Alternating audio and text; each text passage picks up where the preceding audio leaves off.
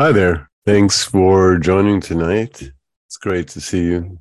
I'm Josh. This is Dharma Punks, New York. Just want to acknowledge that it's for me the time of the year where my allergies completely kick in. So my voice is a little deeper. I'm prone to sneezing and coughing. In fact, I'm going to get some tissues.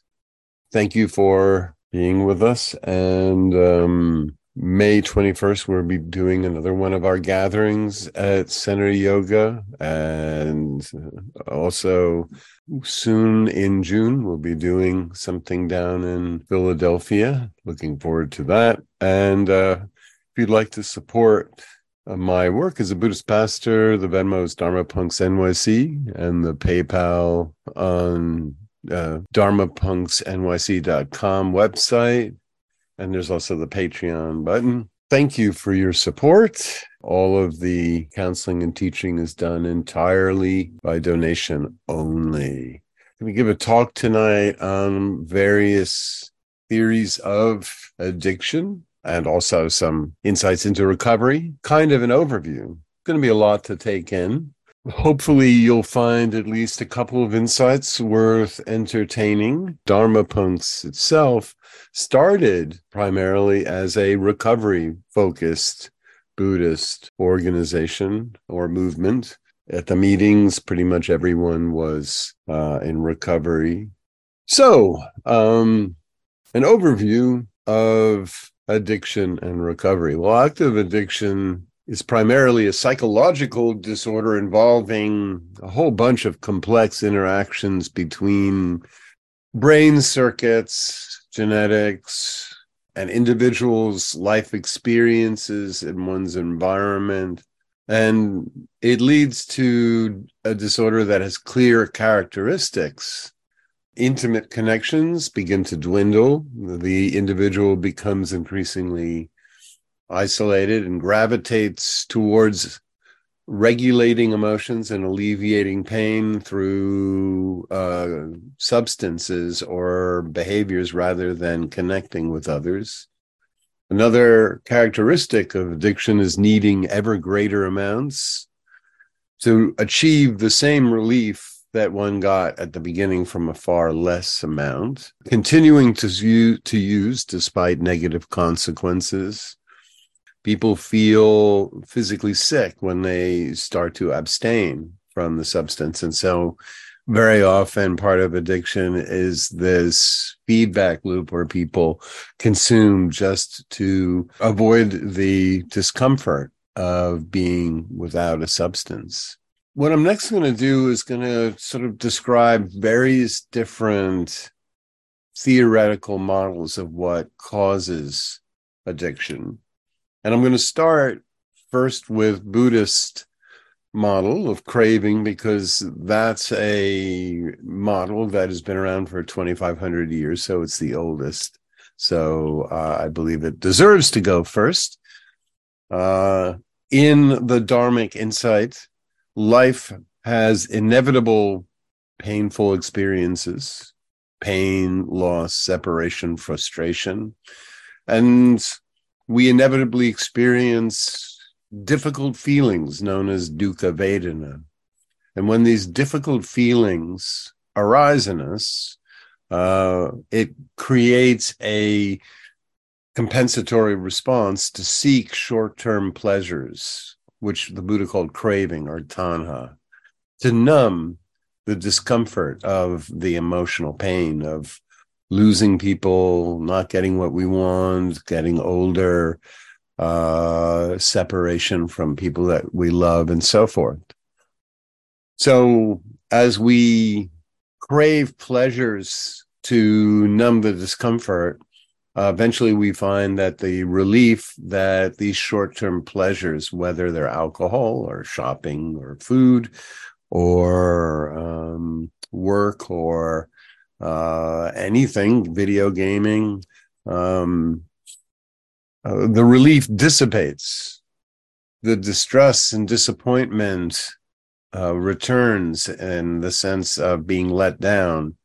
And once again, we seek short-term pleasures, and it creates and hedonic cycle of chasing short-term pleasures to seek an inoculation from pain, the inevitable pain of being alive. And there are some benefits to the Buddhist model of addiction. It certainly reduces the shame of addiction because from a Buddhist model, addiction is kind of universal. It's transpersonal. From a Buddhist perspective, any kind of craving that seeks to obliterate the inevitable pain in life rather than learning how to develop distress tolerance, that's about learning how to be with life on its terms, is a form of craving or a form of addiction. In the Dharma, craving is addressed by renouncing short-term pleasures that we've become dependent on and learning to observe and create a space for the negative feelings and emotional pain associated with life's disappointing events, rather than reacting and constantly feeling this impulse to seek a kind of fast, immediate pleasure to alleviate our discomfort. In the early teachings of the Buddha, he talked about the way to break the addictive chain was to learn how to observe feelings arising and passing without acting on them.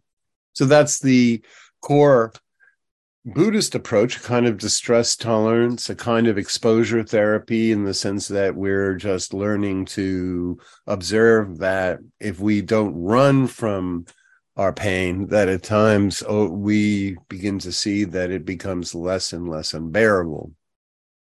Of course, there's some deficits in the Buddhist model of addiction, which is one, the insights are they are entirely transpersonal and universal. There's nothing in the Dharma that explains why, for instance, some people are more prone to addiction than others, why some people might wind up having an extremely low bottom, wind up living in an unhoused situation, addicted to substances that could kill them, while other people might at times binge a little on shopping. It doesn't really seem like that comparison is quite equal.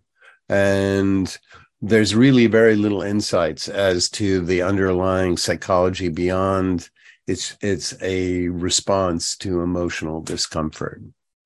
So certainly millions of people have been helped by the Dharma in achieving recovery, and generally it's done in community, and generally it involves a kind of not only mutuality of support, but also abstaining is very much, or if it's something we have to consume like food, you can't just give up eating food if that's the root of our addiction is food, or relationships with others, then we have to learn how to follow what the Buddha called the moderates, which is the requisites, what is just the right amount to consume versus what is too much. Okay, so that's a basic insight into the Buddhist view of recovery. I should also note that in many ways, some similarities with the view that late-stage capitalism has created a perfect ecosystem for addiction to thrive. In late-stage capitalism, there's a constant emphasis on self-sustaining. Individuals have all the burden of their health and well-being. There's very little social safety nets. And on top of that, there's vast wealth inequality, which exacerbates a sense of shame for those who are not exceptionally wealthy and exacerbates stress. And on top of it, certainly in American versions of capitalism, there's a lack of affordable mental health, which condemns countless people to seeking anxiety and pain relief from the commodities that capitalism happily supplies in overabundance, namely opiates, alcohol, and pharmaceuticals. So capitalism both separates us, burdens us with stress and then offers these addictive stress relief substances. But just like the Buddhist model, this doesn't explain why some individuals are more prone to addiction than others, why so many don't have substance dependency. And I should also add that for the time being, quoting Mark Fisher, capitalism does feel pretty much endemic. I'm not aware that anytime soon, sadly, late stage capitalism is just going to fold up its tent and give up. So the idea that the way to address addiction is to solely find community outside of the capitalist exchange system, the capitalist organization. Some people can do it, but for many, that is a unreasonable demand for recovery. Certainly, though, there are pockets within capitalism where people can experience community and can find mutual support. And those communities do ease recovery and allow individuals to have a greater chance of addressing substance dependency. So now let's take a look at the Freudian model. I'm a old lover of Freud as well as the Buddha. I grew up in a household where those were the two principal thinkers that my parents loved to read. So Freud has an interesting theory, which is that, of course, we suppress the painful emotional memories of early life events, the times of neglect, loneliness, loss of attention, all the interpersonal wounds. We have these memories that become at first suppressed, which means we compartmentalize them or shove them out of awareness, and then we keep them repressed, which means we develop defenses against remembering these painful memories of abandonment, neglect, shaming, judgment from others, and so forth. And unfortunately, in daily life, situations evoke these unconscious memories. And as they start to resurface, we experience what Freud called signal anxiety. Signal anxiety is the anticipation that danger is everywhere. And it initiates a compulsive response to alleviate the anxiety. And that would be through, very often, in Freud's work was primarily focused on sexual compulsions, but of course, alcohol, drugs, gambling, so on and so forth were other ways that people would address signal anxiety. And once again, signal anxiety is caused by painful memories from childhood resurfacing due to being activated in our daily life. Something in our adult life reminds us. An interaction with a relational partner might evoke a time from childhood where we felt abandoned by a father or mother, and that will start to initiate the return of these buried memories, and that resurfacing causes anxiety, and addiction is the attempt to alleviate that anxiety. And so from a Freudian perspective, the only way to address compulsive behaviors is by the return of the repressed. In a therapeutic context, you talk about all the painful memories of the abandonments of childhood. And when all of these horrible, very distressing memories are brought back, and you can now integrate them into your life rather than running from them, then addiction will be alleviated significantly. And sadly, while it's a wonderful theory,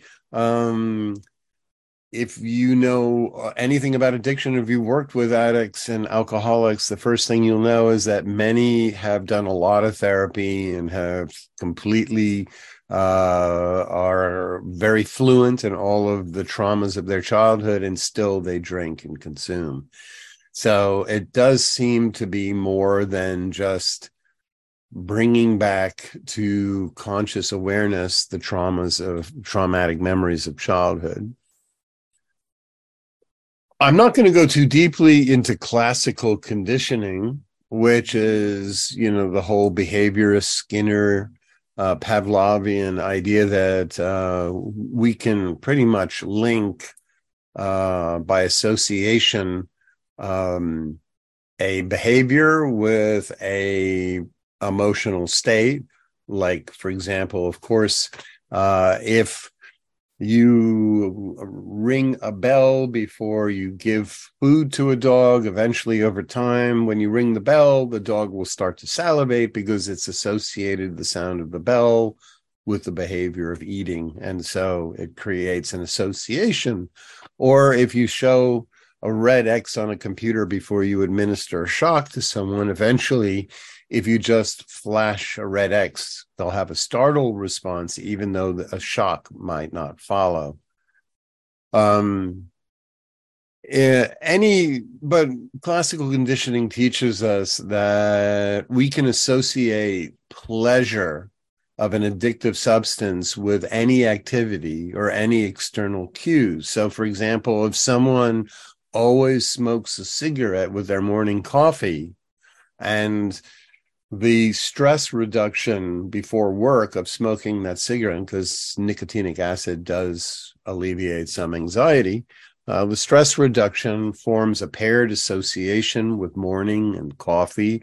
And over time, this bond will happen that will be very, very difficult to break, because if you stop the cigarettes after you've developed this association, then we start to feel vulnerable. The reason I'm not going to go into that is because, one, classical conditioning and behaviorism has not come up with really any progressive tools for recovery. And it's kind of a dead end when it comes to understanding really what's going on in the mind of somebody in the throes of addiction. However, I will now go to neurobiology, and neurobiology is a very interesting has a very interesting set of insights. For decades now, addiction has been viewed as a disorder of the dopamine firing system, which is essentially located in the ventral striatum.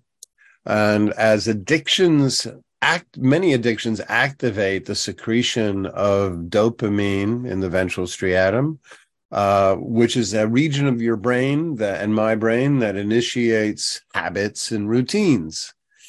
And it's a pathway that links our motor behaviors in the basal ganglia with our frontal lobe. So once a routine has been wired, both our thinking and our behaviors start to work in sync with the secretion of dopamine.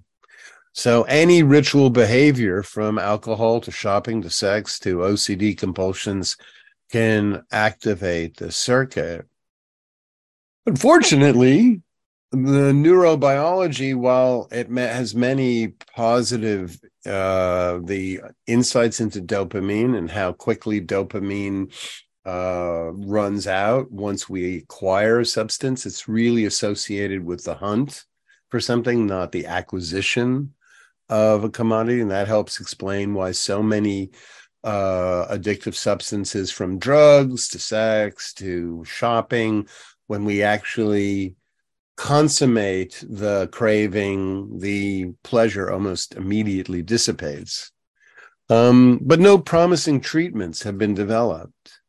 And so, and it's very clear that while dopamine release is diminished in individuals who use cocaine and speed and other stimulants, individuals who have alcohol dependence, or especially those with opiate and weed dependents generally very often don't have any diminished dopamine firing. They might have a surplus of it.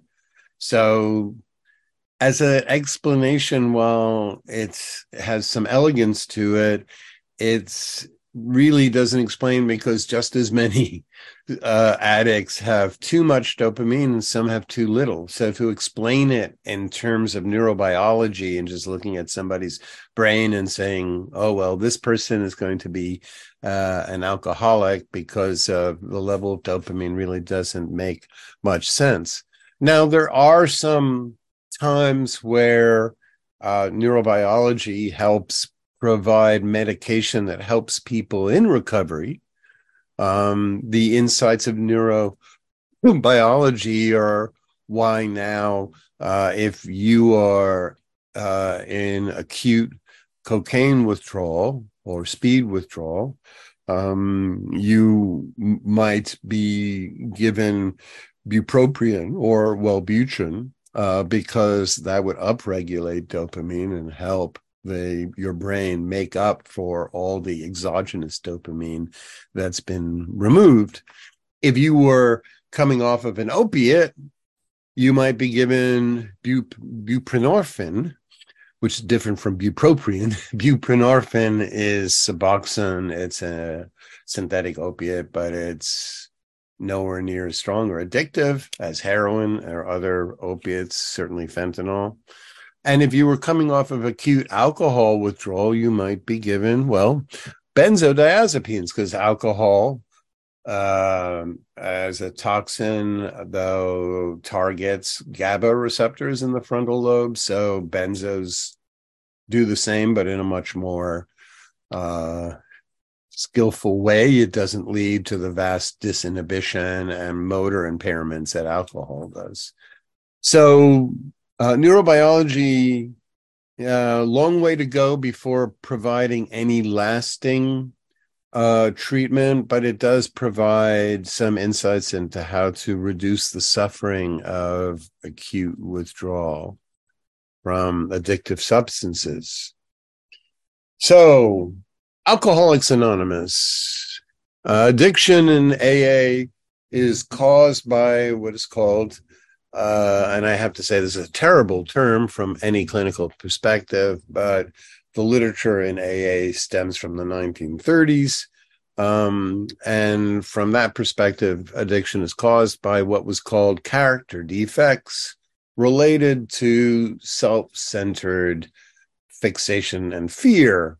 AA sees in alcoholics a tendency towards grandiosity, narcissism, an inability to accept life on life's terms and to be an individual who is just connected with others without any special kind of focused attention. While the psychological insights of AA are pretty unsophisticated, and I say that as someone who's gone to countless AA meetings over 30 years, it's a very unsophisticated insight into addiction, but it does provide some very beneficial tools. It helps people re-socialize and develop mutuality through disclosing experiences through the 12 steps, which emphasize connecting with individuals and disclosing internal states and feelings and finding both understanding, renewing and repairing damaged attachments, and essentially building up one's sense of self. Of course, there are some significant drawbacks. One, AA emphasizes belief in a higher power, which is a nice way to sidestep the fact that countless people in AA refer to God as being a central part of their recovery. And for many people who grew up traumatized by religious beliefs, that immediately can make AA a non-starter. There's value in AAs. Not only is it widespread, but it's peer-led. So individuals are not in groups led by experts. They're simply in groups with other alcoholics or addicts, which helps to lessen the sense of shame that many people in recovery feel. But unfortunately, AA is very, very adamant on complete renunciation and as a model rather than harm reduction. And so for many, many people for whom complete renunciation is not realistic, the emphasis on complete abstinence, as it's called, can actually lead to chronic bottoms, setbacks, shame, feelings of shame coming back in, starting to count days again, and so forth. So I do believe that for anybody in recovery, going to 12-step meetings is a terrific idea, but I would definitely say, from my perspective, feel permitted to take the psychology with a grain of salt and do the part of the program that works for you. And it's very possible to be an atheist amidst countless people who believe in God and still recover. I know, I've been doing it for 30 years, but I'm not going to pretend that AA is for everyone. There's certainly Buddhist recovery groups that have many of the same benefits of mutuality and support, Dharma recovery groups. So don't give up if AA is not for you. Now, on to my last and favorite insight into addiction, which is the attachment theory-based approach to addiction. Addiction as an attachment disruption. So the basics of attachment theory, if you're not familiar, we are all born with an innate psychobiological system that motivates us to seek proximity with others for security, care, to address our needs. At the beginning of life, that's for soothing, warmth, food. We can't even be left alone for short periods because babies' heads, if they fall in the wrong position, they can suffocate. So we're born with this constant innate motivation to connect. And this need for connection is even stronger than the need for food. So the patterns of connection that happen in infancy in attachment theory, it is shown, leads to lasting behavioral tendencies in our adult life. The patterns of connection essentially are what form the right hemisphere, the right orbital frontal lobe, and they create durable emotional expectations of others. So if we are in a situation where we in childhood are securely attached to a caregiver, where a caregiver can provide us with the 4 core attachment needs of reliable attention and proximity and empathy and soothing when we're in distress and express delight as with our growth, then our attachment system will switch off. We'll become very capable of exploring the world. And then when we encounter a stimuli that is scary, our attachment system will fluidly switch back on and we'll seek our father or mother or some caregiver. Will be reunited, and over time that creates a secure base, and children that have a secure base, it has been shown over countless longitudinal studies, are less likely to experience substance dependency or addiction in their adult life. I'll talk about just how significant these early life experiences are. Those who received unreliable attention, sometimes a caregiver was available and delighted or soothing. Sometimes they were anxious or unavailable, or there was sporadic, unpredictable attention. The child becomes anxious, doesn't associate their sense of self with positive affects, and they become they tend to not pursue exploration of their environments. They're always monitoring their caregiver. This over time becomes a form of hypervigilance. And over time, as we'll see, these early survival states then can turn into addictive tendencies. On the other hand, children whose caregivers were completely unavailable or utterly unsatisfying, they switch their attachment system off. They become extremely self-reliant, auto-regulating. They devalue others. And so in both cases, both anxious and especially avoidant, there's this tendency to choose substances and behaviors that will regulate our emotions rather than relying on other people to do so. Because if our early caregivers failed to regulate our emotions, over time, we'll learn that we really can't trust other people. If we really can't trust other people, we will be driven to choose substances or addictive behavioral routines as a way to auto-regulate our anxiety, our fear, our loneliness, our sadness, our anger, our despair, you name it. Any negative emotional state, the child will grow to distrust others, because if my parents couldn't alleviate them in me, the emotional belief that we carry with us is that no one will be able to regulate or alleviate these emotions. Therefore, the only choice I have is TV, food, pot, alcohol, sex, you name it.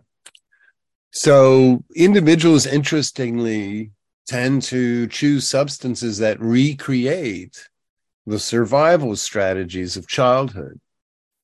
The hypervigilant, anxious child often has adult predilections for cocaine and speed. The emotionally shut down avoidants are definitely clinically more prone to dependence on alcohol and opiates, because they're recreating the dissociative or emotionally shut down states.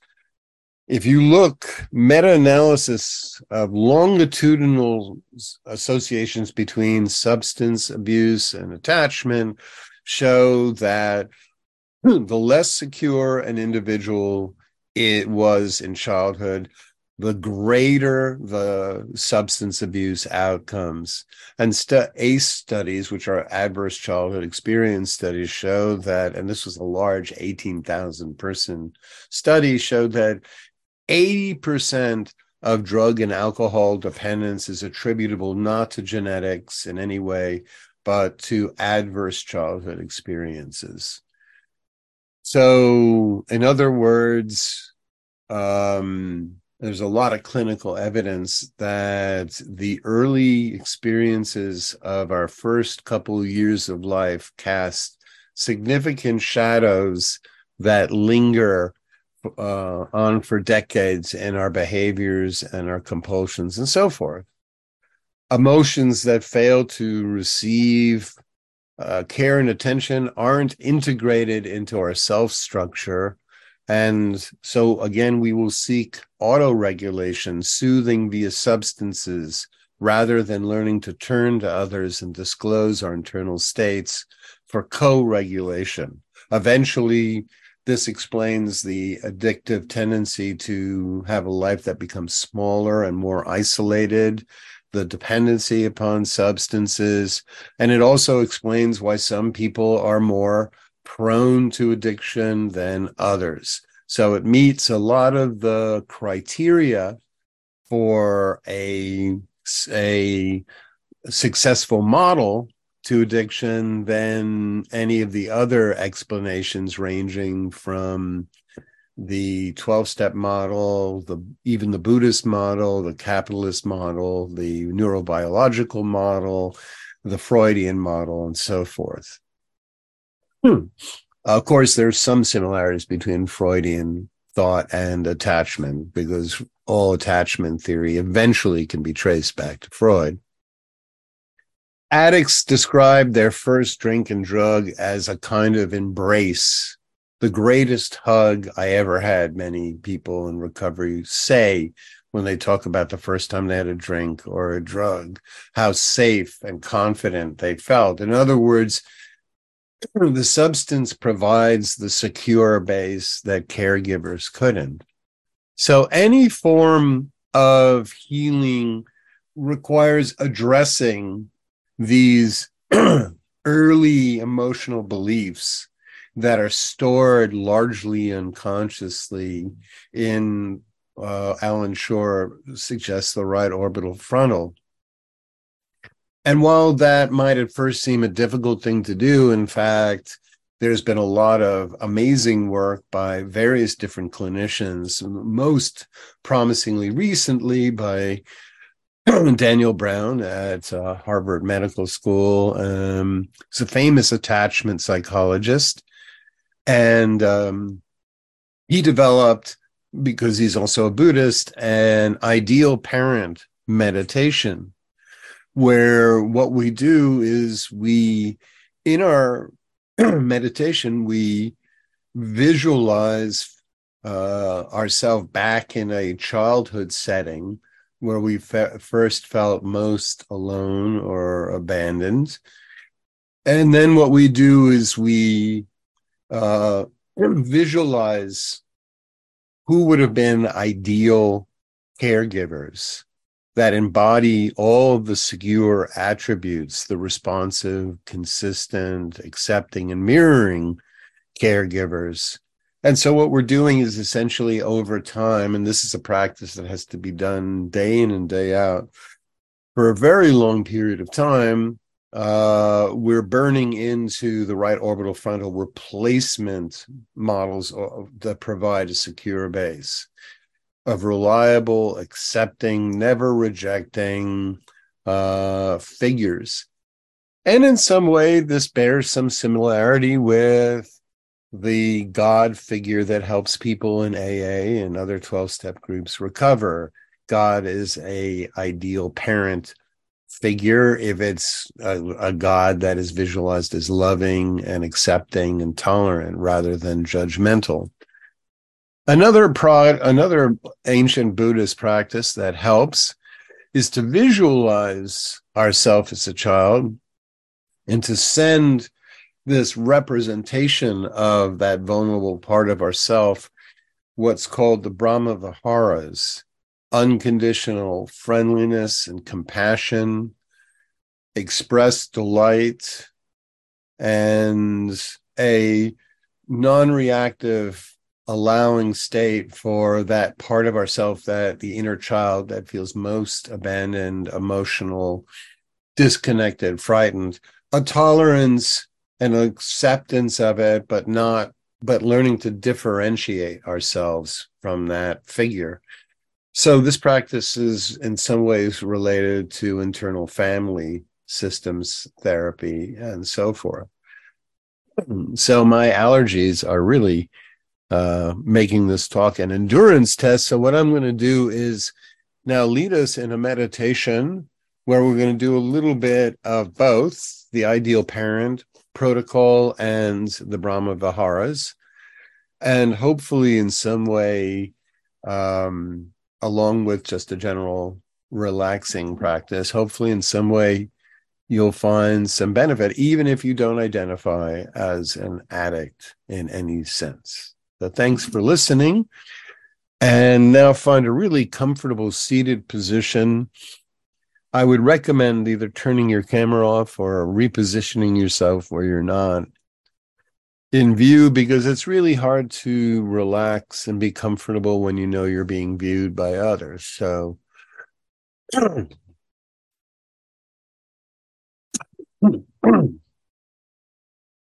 So closing the eyes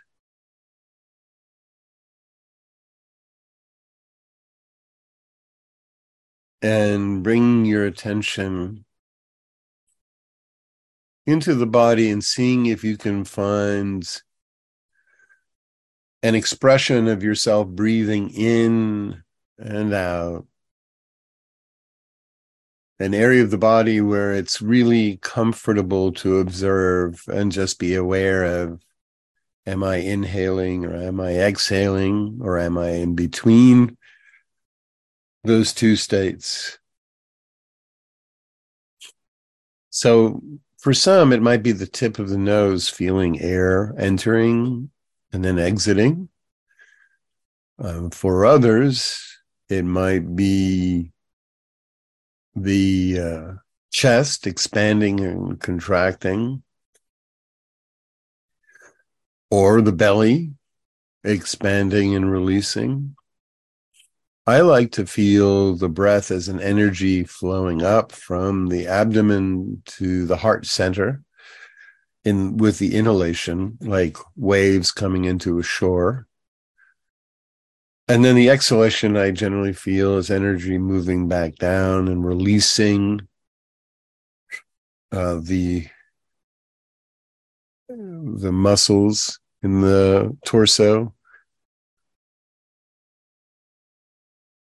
And so inhalation goes from abdomen energy up, from abdomen to chest, heart center, and then exhalation, the energy recedes from heart center back down to the belly.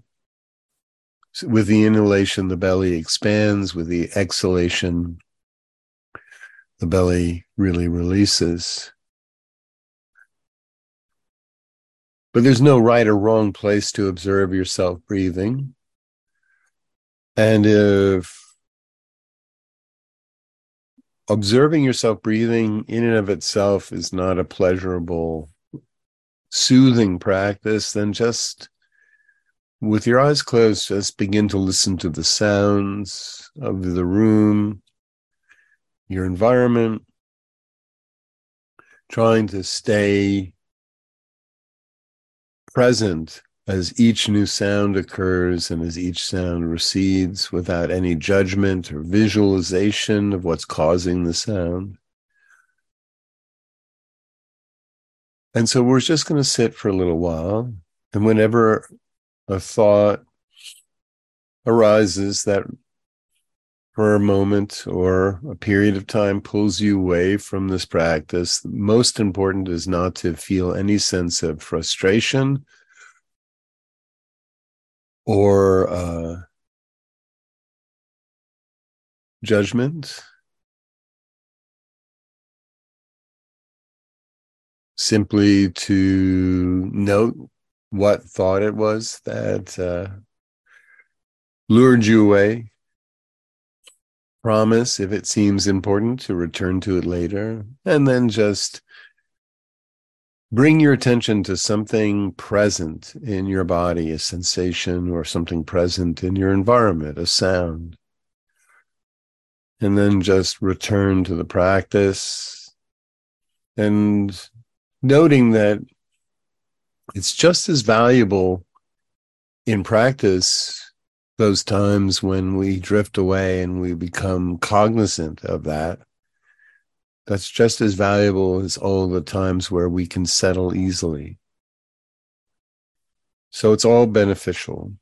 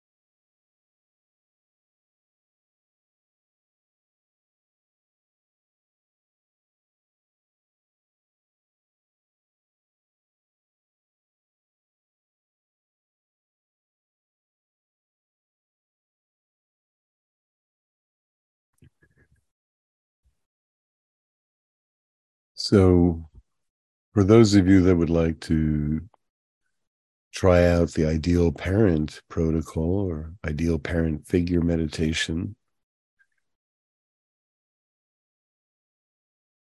I'll lead it now. But if you'd like to stay with the breath or following sounds, that's fine as well.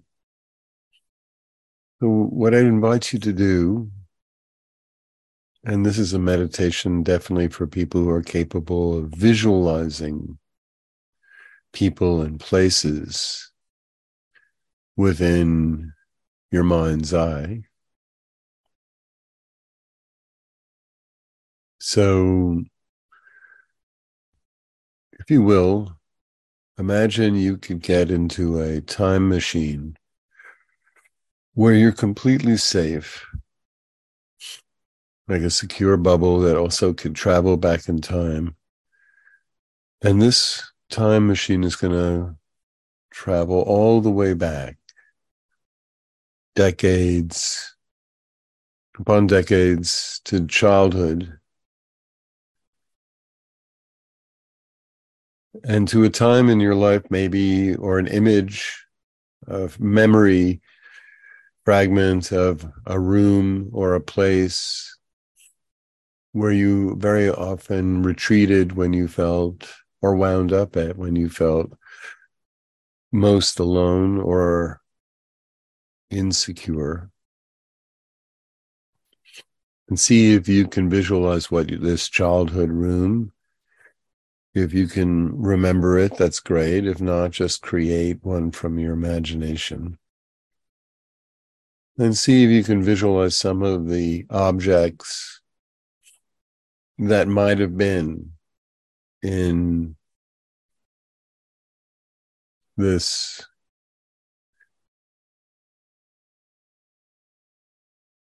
room, this place. It might have been a bedroom or a living room or a place outdoors, even a hiding spot.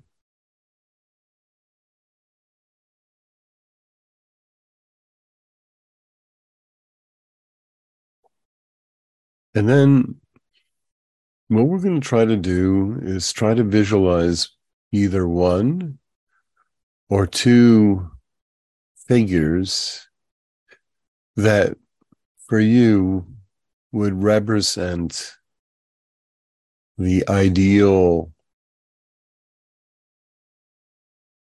caregiver that would have made you feel safer, more seen,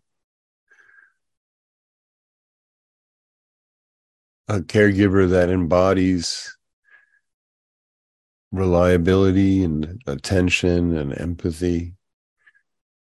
This can be a real figure in the world, but if you can visualize an individual entirely out of whole cloth, that's fine as well. For some of us who had traumatic attachment wounds, at first, the idea of creating or feeling safe with a caregiver during childhood might be rather inconceivable, and that's okay. You can hold the image far away if you want to gain trust. And it can be a very real figure from the world. It could be even someone that you know, though preferably not a family member.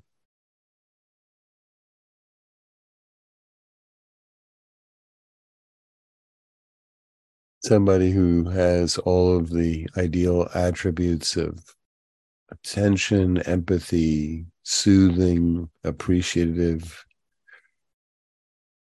tolerant.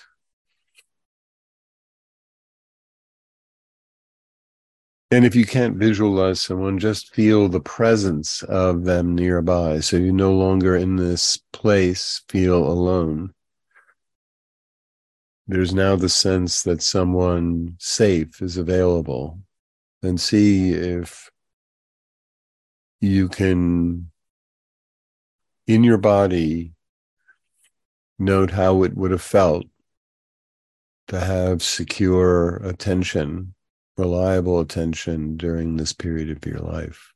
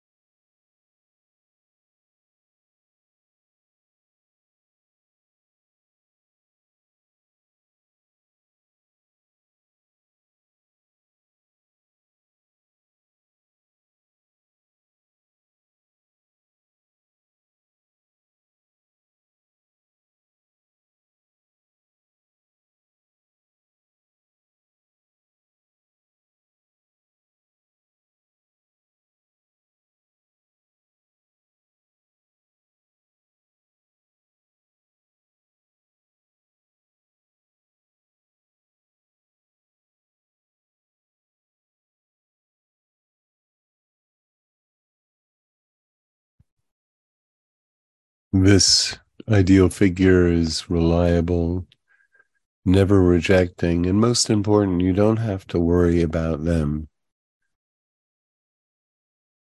You don't have to monitor them.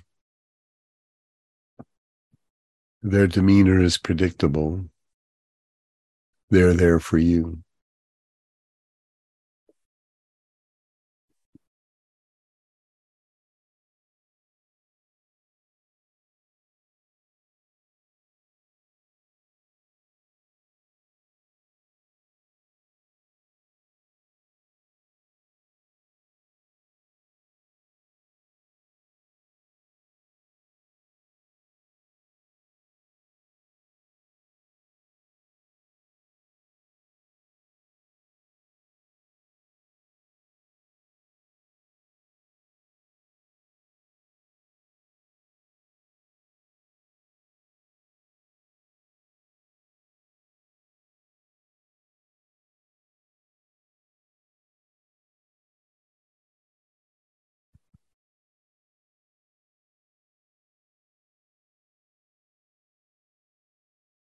So now for the second practice,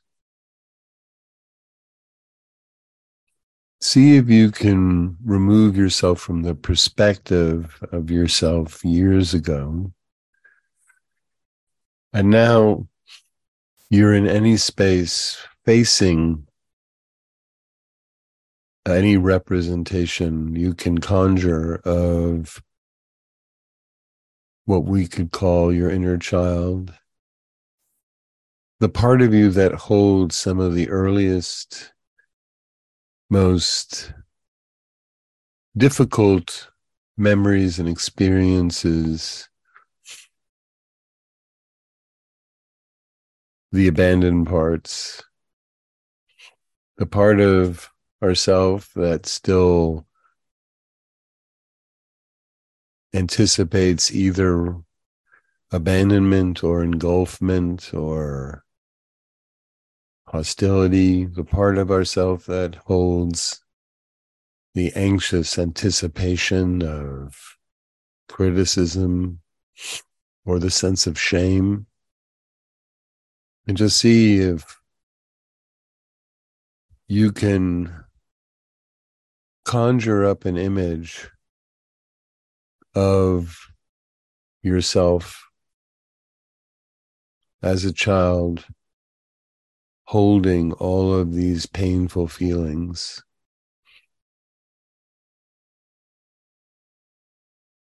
This is a part of yourself that we very often don't want to have any awareness of. And then what I'd like you to do is, if you can visualize the child, or even just have a hazy representation, send this figure, meta, may you be happy. I care about you. I want you to be happy and peaceful.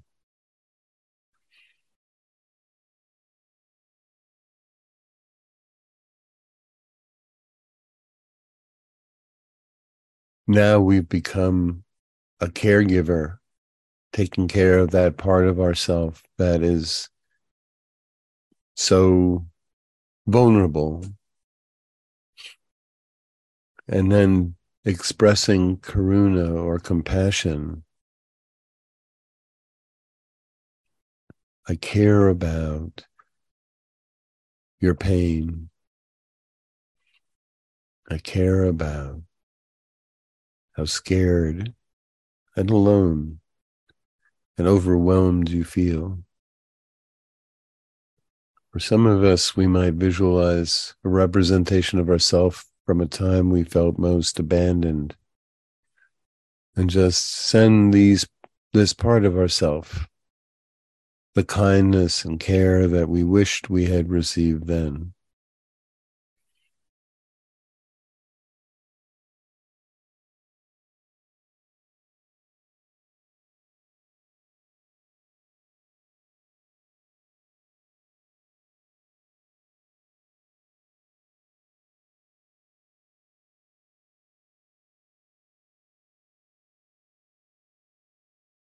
And finally, in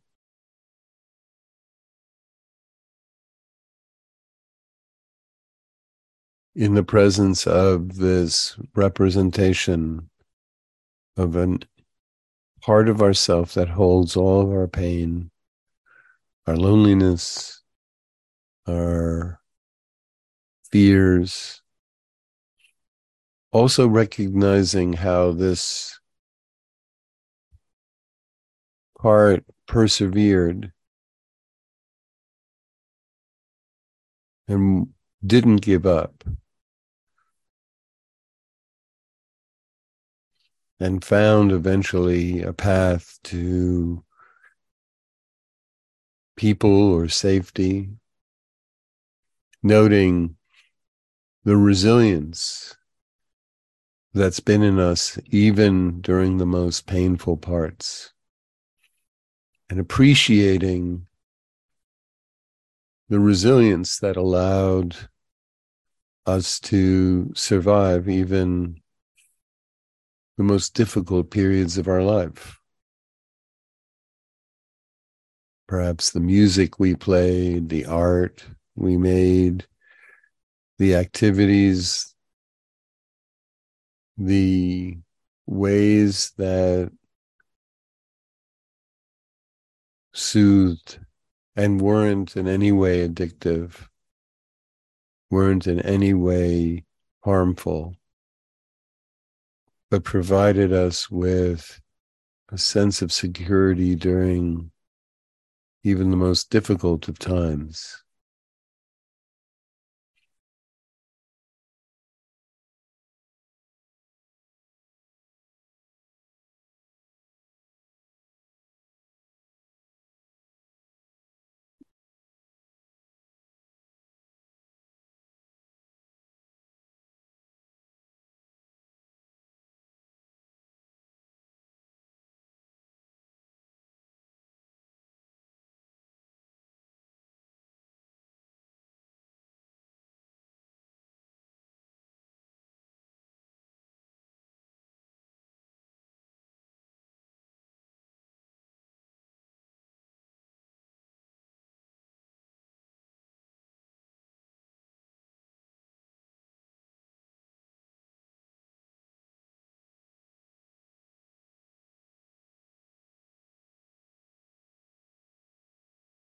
So we could continue with these meditations as long as we want, but I think it's best to practice them in short durations. But if we do integrate them into any kind of daily sit practice, these integrative tools that help address and create new internal images or representations of care can be really, really valuable resources in any kind of recovery, any kind of healing. So when you're ready, you can, if you'd like, bring your attention back to the gathering.